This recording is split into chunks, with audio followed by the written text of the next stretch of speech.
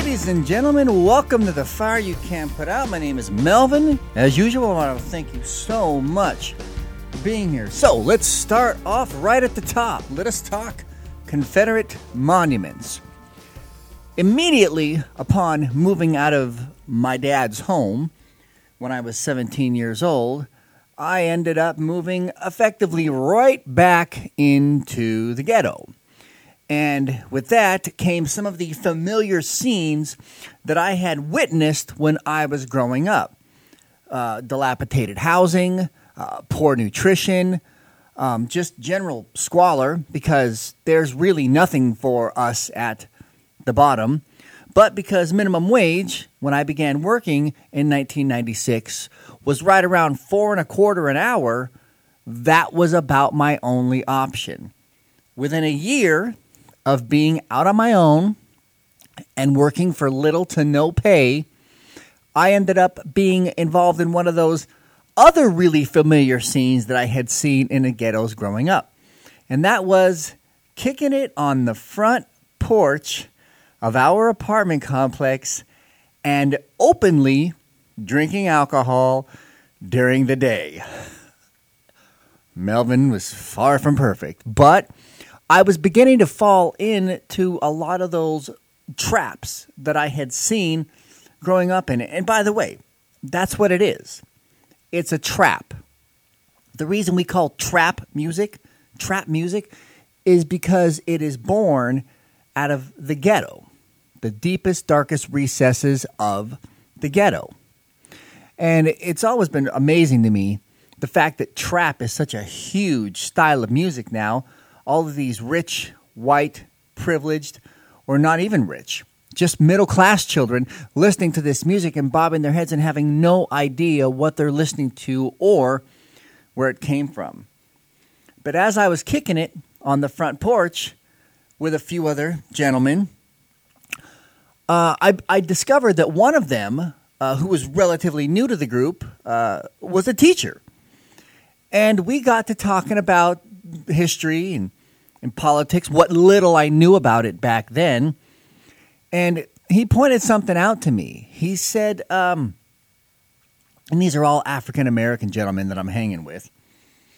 And he says, we all have white in us. And he just says this to all these African-Americans, and I'm the only white dude on the stoop. We all have white in us. And they all just kind of looked at him. I kind of looked at him too. Where the hell is this going, man? You know what? No.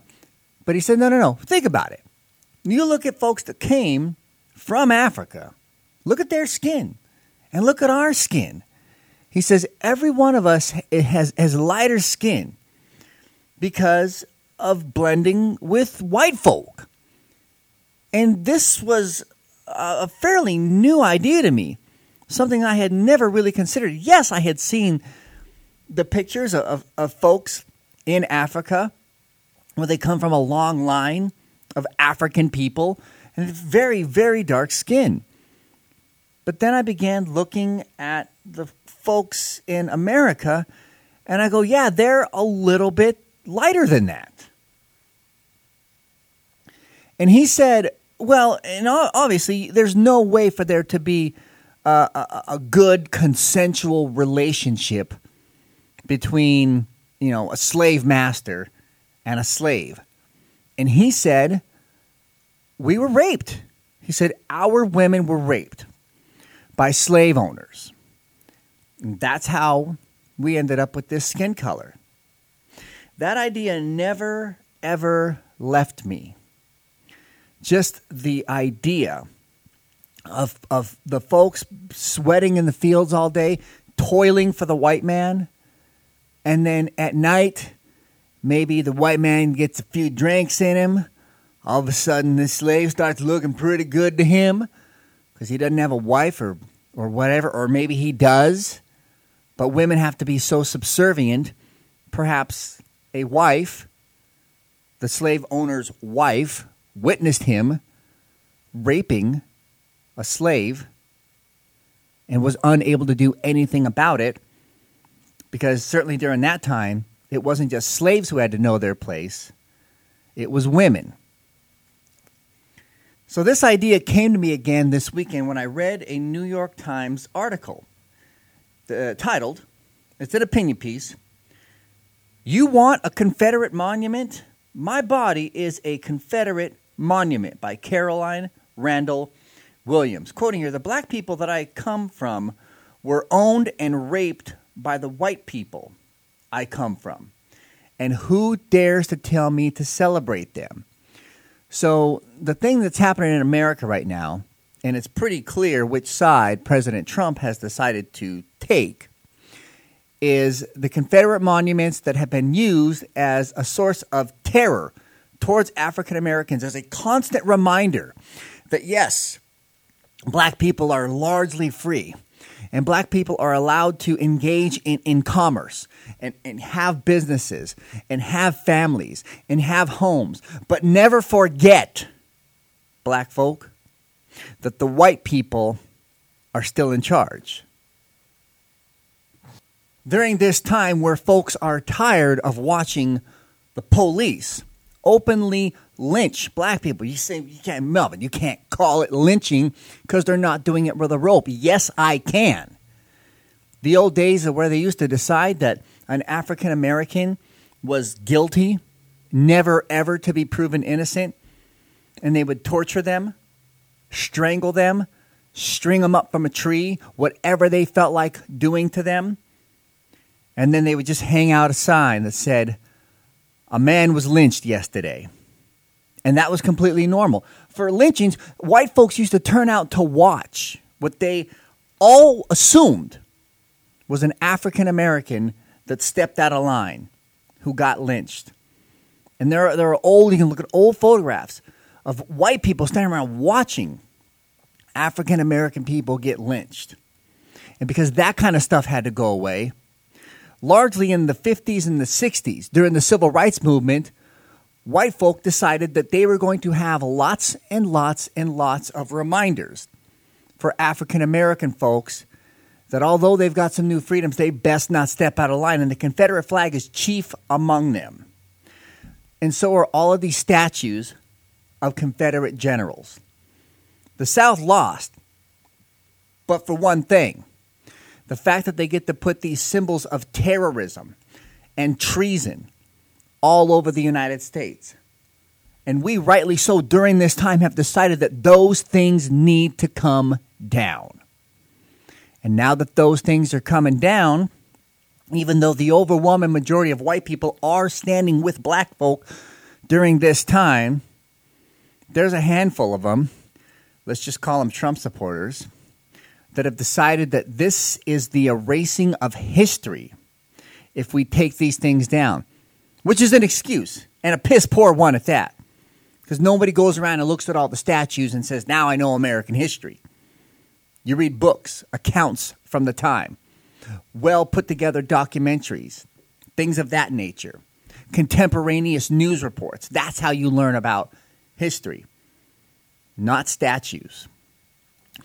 But there are some sensitive white folk that have decided that these things cannot come down because it's the erasing of history and that we need these monuments.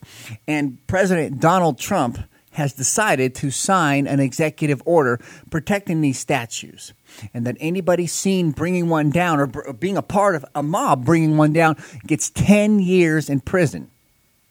I don't know how legal it is for him to do this, but whether it's in his purview or not, whether it's in his power, it doesn't matter.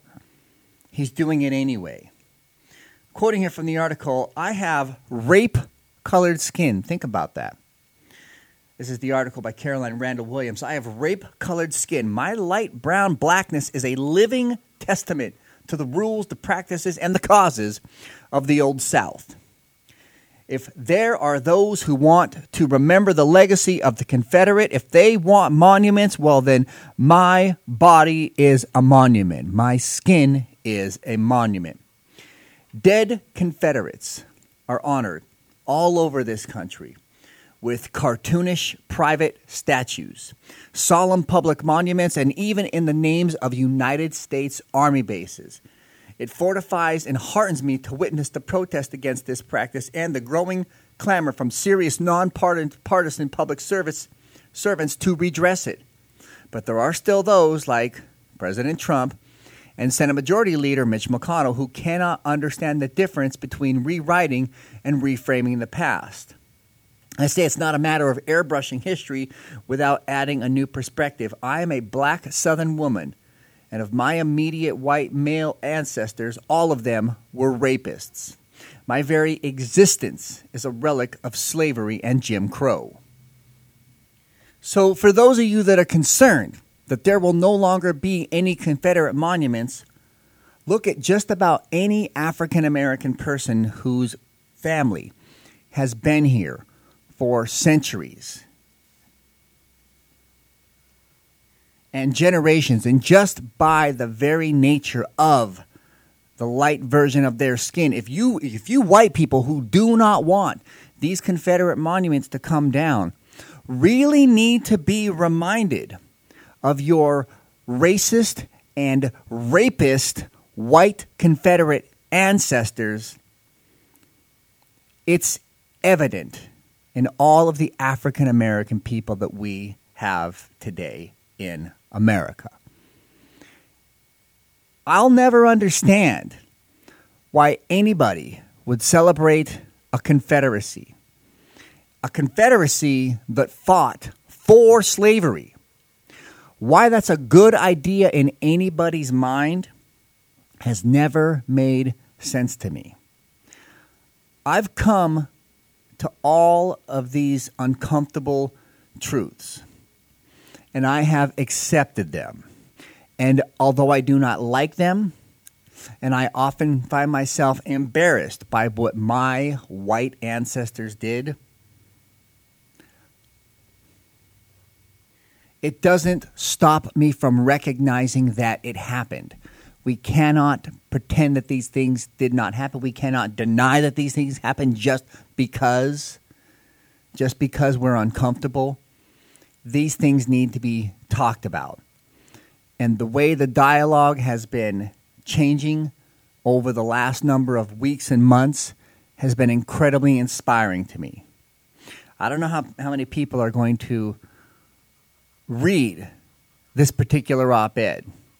I can't imagine any of them will be Trump supporters, but for those of you that are curious, and for those of you that really want to understand why change has to happen, never forget the phrase, rape-colored skin. I'm not certain how to say his name. Alex Keung, or Keung. K-U-E-N-G. He's one of the 4 Minneapolis police officers that has been indicted in the murder of George Floyd. Obviously, the officer that had his knee on George Floyd's neck, that's Derek Chauvin. But the other 3 officers have been indicted in being involved in his death, even though they did not directly have their knee on his neck. They were present at the time, and they did nothing about it. The article that I read this weekend about Alex Keung also in the New York Times was that he had helped to fix the police from the inside. If you've not seen a picture of ex-officer Alex Keung, forgive me if I'm butchering his name. I've only read it. I've never heard it said. He is black. He decided to become a police officer after, and reading from the article, he had seen lots of people protesting against the police, and he got it in his mind that the best way to fix the police department is to become involved and to not be one of those officers. And he's catching hell now. He's out on bail, but when people recognize him in public, he catches hell from every corner of this planet, and he likely will until his very last days. As a black officer that stood there and watched this happen to George Floyd, the death of George Floyd being a turning point in history, for him to be a black man, a black officer at that, who was present at the murder of George Floyd, that will never wash off. But this idea that brought him to the police department made him want to be a cop so that he could be a part of the solution and help change things from the inside. That was what I thought about. When I decided to try out to become a police officer so many years ago, it's been over 10 years now. I've since quit because I've moved on to other things. Never forget realizing that I was going to accept $50,000 or $60,000 or $70,000 a year in order to be shot at. And that's the kind of money that I make now without being shot at. So I found another way forward. But I caught hell. I caught hell especially from a lot of my punk rock friends who, when you come up in that culture, it's very anti-police. And it's not because it's anti-law or anti-order or anything stupid like that. But the police are largely recognized as part of the problem. Because police are so if it's the old adage about, you know, when the only tool you have is a hammer, every problem looks like a nail. And that's what we do with the police. It doesn't matter what it is, we call the police, you know. If somebody's, you know, in your backyard at night and they're trespassing, you got to call the police. If someone's having a mental health issue, you got to call the police. Some woman's having a baby in the backseat of a car in a parking lot, you got to call the police. If there's a shootout in the bank robbery, you got to call the police. If there's a car accident, you call the police. We have the police doing all of these things, but it doesn't make sense, and that's not made sense to the expanded minds in the punk and hip hop community, especially for a long time.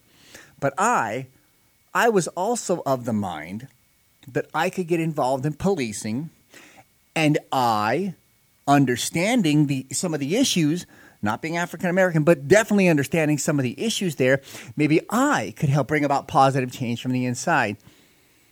That idea began to die when I sat down for one of my panel interviews. And in the panel interview, they started asking me about killing people. And initially, I just sort of turned inward and got shy, but eventually, you know, well, you might not be good at this job, because if it's them or you better make sure you're going home at night. Like, that's the way that was phrased to me, and I go, man, yeah, I gotta make sure I go home at night. So I fail my first interview, and I go back for the second interview. I start playing up like I'm tough. Like, yeah, I'm going to get this job. I'm gonna be an officer. Right, I'm just kind of, and they asked me again, different panel. Would you be able to kill somebody? Yes. Would you really? What if it was somebody you knew? Yes. And they go, really? Kill somebody you know? What about your mom? Yes. Oh, man. And it hit me. I'm not even thinking about this. I'm just responding. I'm already becoming conditioned to do this. But I think they knew, and they could see it in my face, that I was not the stone cold killer that they were looking for, that would be able to end a human's life at a moment's notice. And I failed another panel interview. And initially I felt crappy about myself. I drove from Spokane to Seattle for that particular interview, and I remember feeling like dumb walking out of that interview. Just, man, when am I going to get to do this? I'm never going to get to do this. And oh my God, that police department may not realize it, but I'm exactly what they need. I had a gigantic beer at a brewery. This is real. Gigantic beer at a brewery, like a 20 or 24 ounce beer. And then I got on the road for the next 6 hours with a slight little buzz. And just, still feeling like crap. Got home, told my wife about the interview again, told her how things went, told her what I thought about on the long ride home, and just kind of decided that that's not, maybe that line of work isn't for me. And maybe I'm not going to be able to change things from the inside. So I understand where Mr. Keung came from, but unfortunately that kind of a path, as noble as it may seem, is not going to be the way forward. Defunding the police is a very popular idea right now. And that doesn't mean yank all their money and make them keep working or shut down all police departments. The conservatives are trying to tell us right now that if we don't have police departments, we're going to be tearing ourselves apart and homes are going to be looted and all this. No.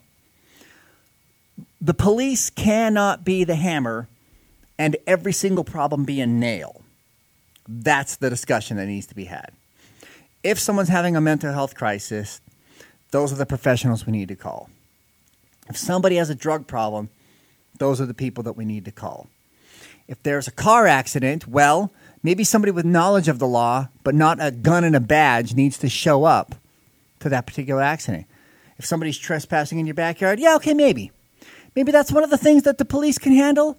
But even then, there's going to need to be some deep training with respect to how to talk to people of other races. I'm not anti-cop, and I've never been.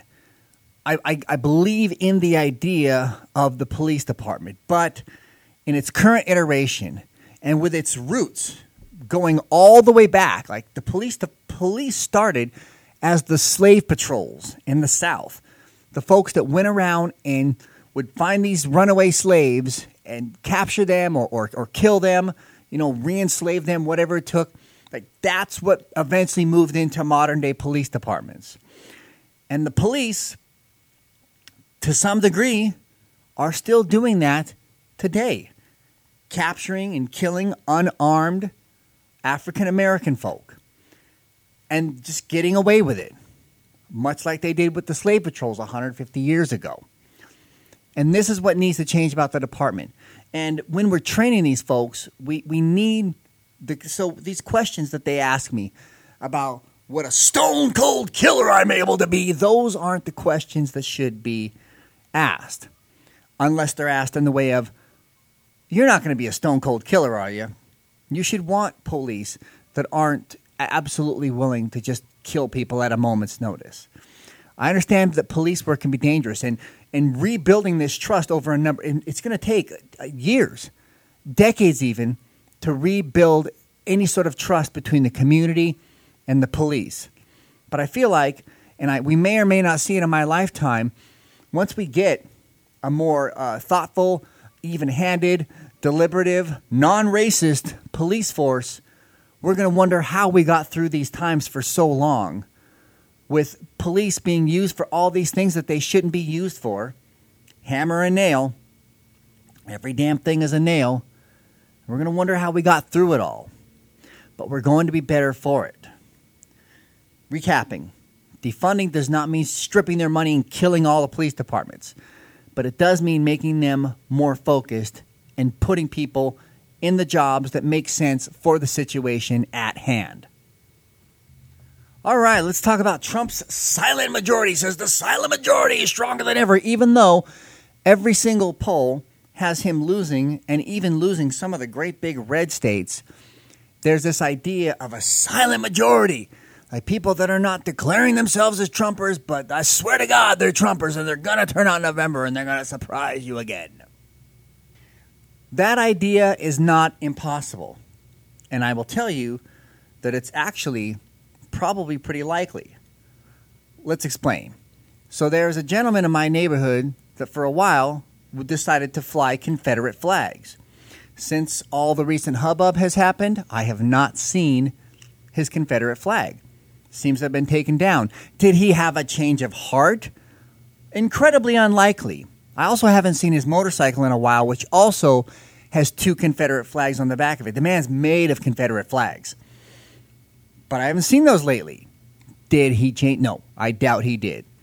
Another neighbor of mine with the Gadsden flag has decided to not have the Gadsden flag up. They put the Gadsden flag up every time or every year around this time. Decided not to have Did they have a change of mind? No. No. I'm pretty sure there's still a bunch of white power Nazis, and that's. But they took it down. Yeah, but I doubt they changed their mind. Another neighbor of mine had a sign that says, "We back the badge," which is just one of these generic companies that caters to racist people who love the fact that the police at times kill unarmed African Americans. We back the badge. Well, that house has now taken their "We back the badge" sign inside. Did they have a change of heart? Not likely. But they took down the sign. So what does it mean? I've posited for a long time before any of these recent developments, that racism never entirely goes away. It simply goes kind of dormant, or almost entirely dormant, until it needs to rear its head again, and then it will. And with that, I feel like that's what's happening. These folks that have seemingly had a change of heart by taking down their symbols of white supremacy, and what they're really doing is they're letting their racism go dormant. Now, I want to believe that they had a change of heart and that they are better people. But I know better, because you don't generally change overnight like that. It's those positions, those white power positions, are incredibly unpopular right now, according to any recent polling that's been done. But with this racism going dormant, we need to keep the focus the same as we always have. We need to continue to remind people that when you put up that Blue Lines flag, or when you put up the Gadsden flag, or when you put up the neo-Nazi flag or the Confederate flag, that these are all symbols of white supremacy. And we need to continue to lay on that. Those statues that went up, that's terrorism. You're trying to terrorize a part of your country, citizens of your country, to remind them that white people still have all the power. And what happened with these flags that have all become symbols of white supremacy, it's the same thing. It's terrorism. It's meant to terrorize African American people. And just because we are seeing fewer and fewer of those signs of white supremacy does not mean that white supremacy has died. Don't get complacent and think to yourself, oh, it's fine. We're totally going to win this November.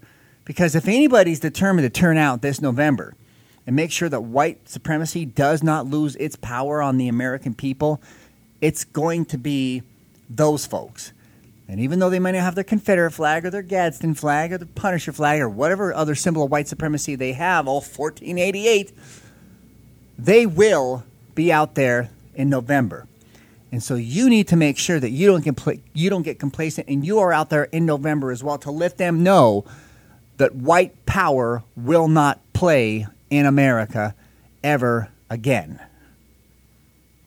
The mayor of St. Louis, Missouri, decided to reveal the names and addresses of several residents who support defunding the police.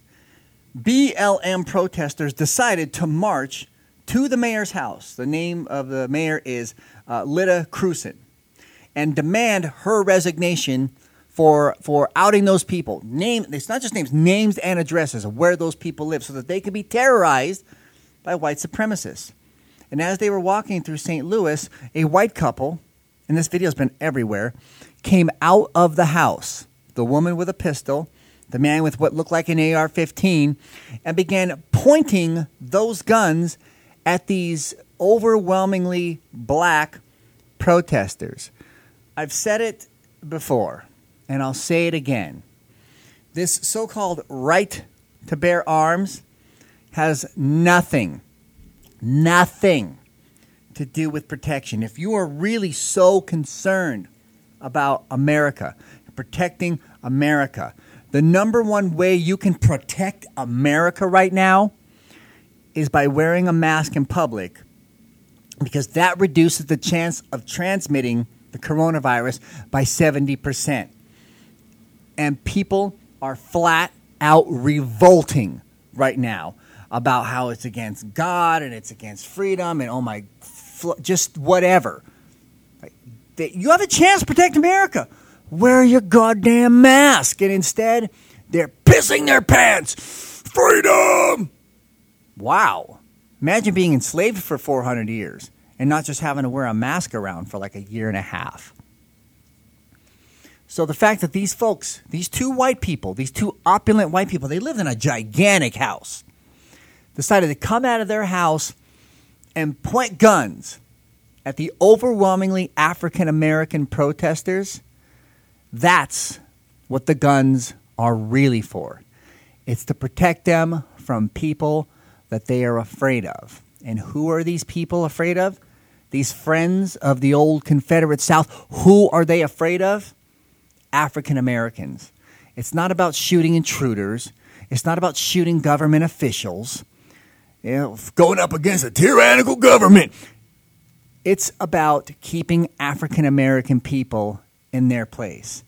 And folks have decided to label these people as Ken and Karen. Karen's become a bit of a derisive name, especially in recent history. And after we began making these major changes with respect to race in America, I think that's the next hill that we need to climb. We need to do something about the gun problem. So the breaking point for America was watching George Floyd die on videotape while he said for 8 minutes and 43 seconds that he can't breathe. We've already seen 20 first graders murdered, cut in half in their school, and that wasn't a breaking point for America. But the difference is George Floyd's murder was caught on tape. I almost wonder if Americans saw the carnage that was caused by how common and how easy guns are to get. The kind of destruction that's being done because having a gun is seen as a right. Maybe we need the same thing. Maybe we need to see the bodies of those children. Maybe we need to see the tapes of that destruction. And then maybe, just maybe, that too can become the breaking point for America where we do something about this problem. Guns have never, ever, ever been about protection. It's always been about keeping the black people at bay.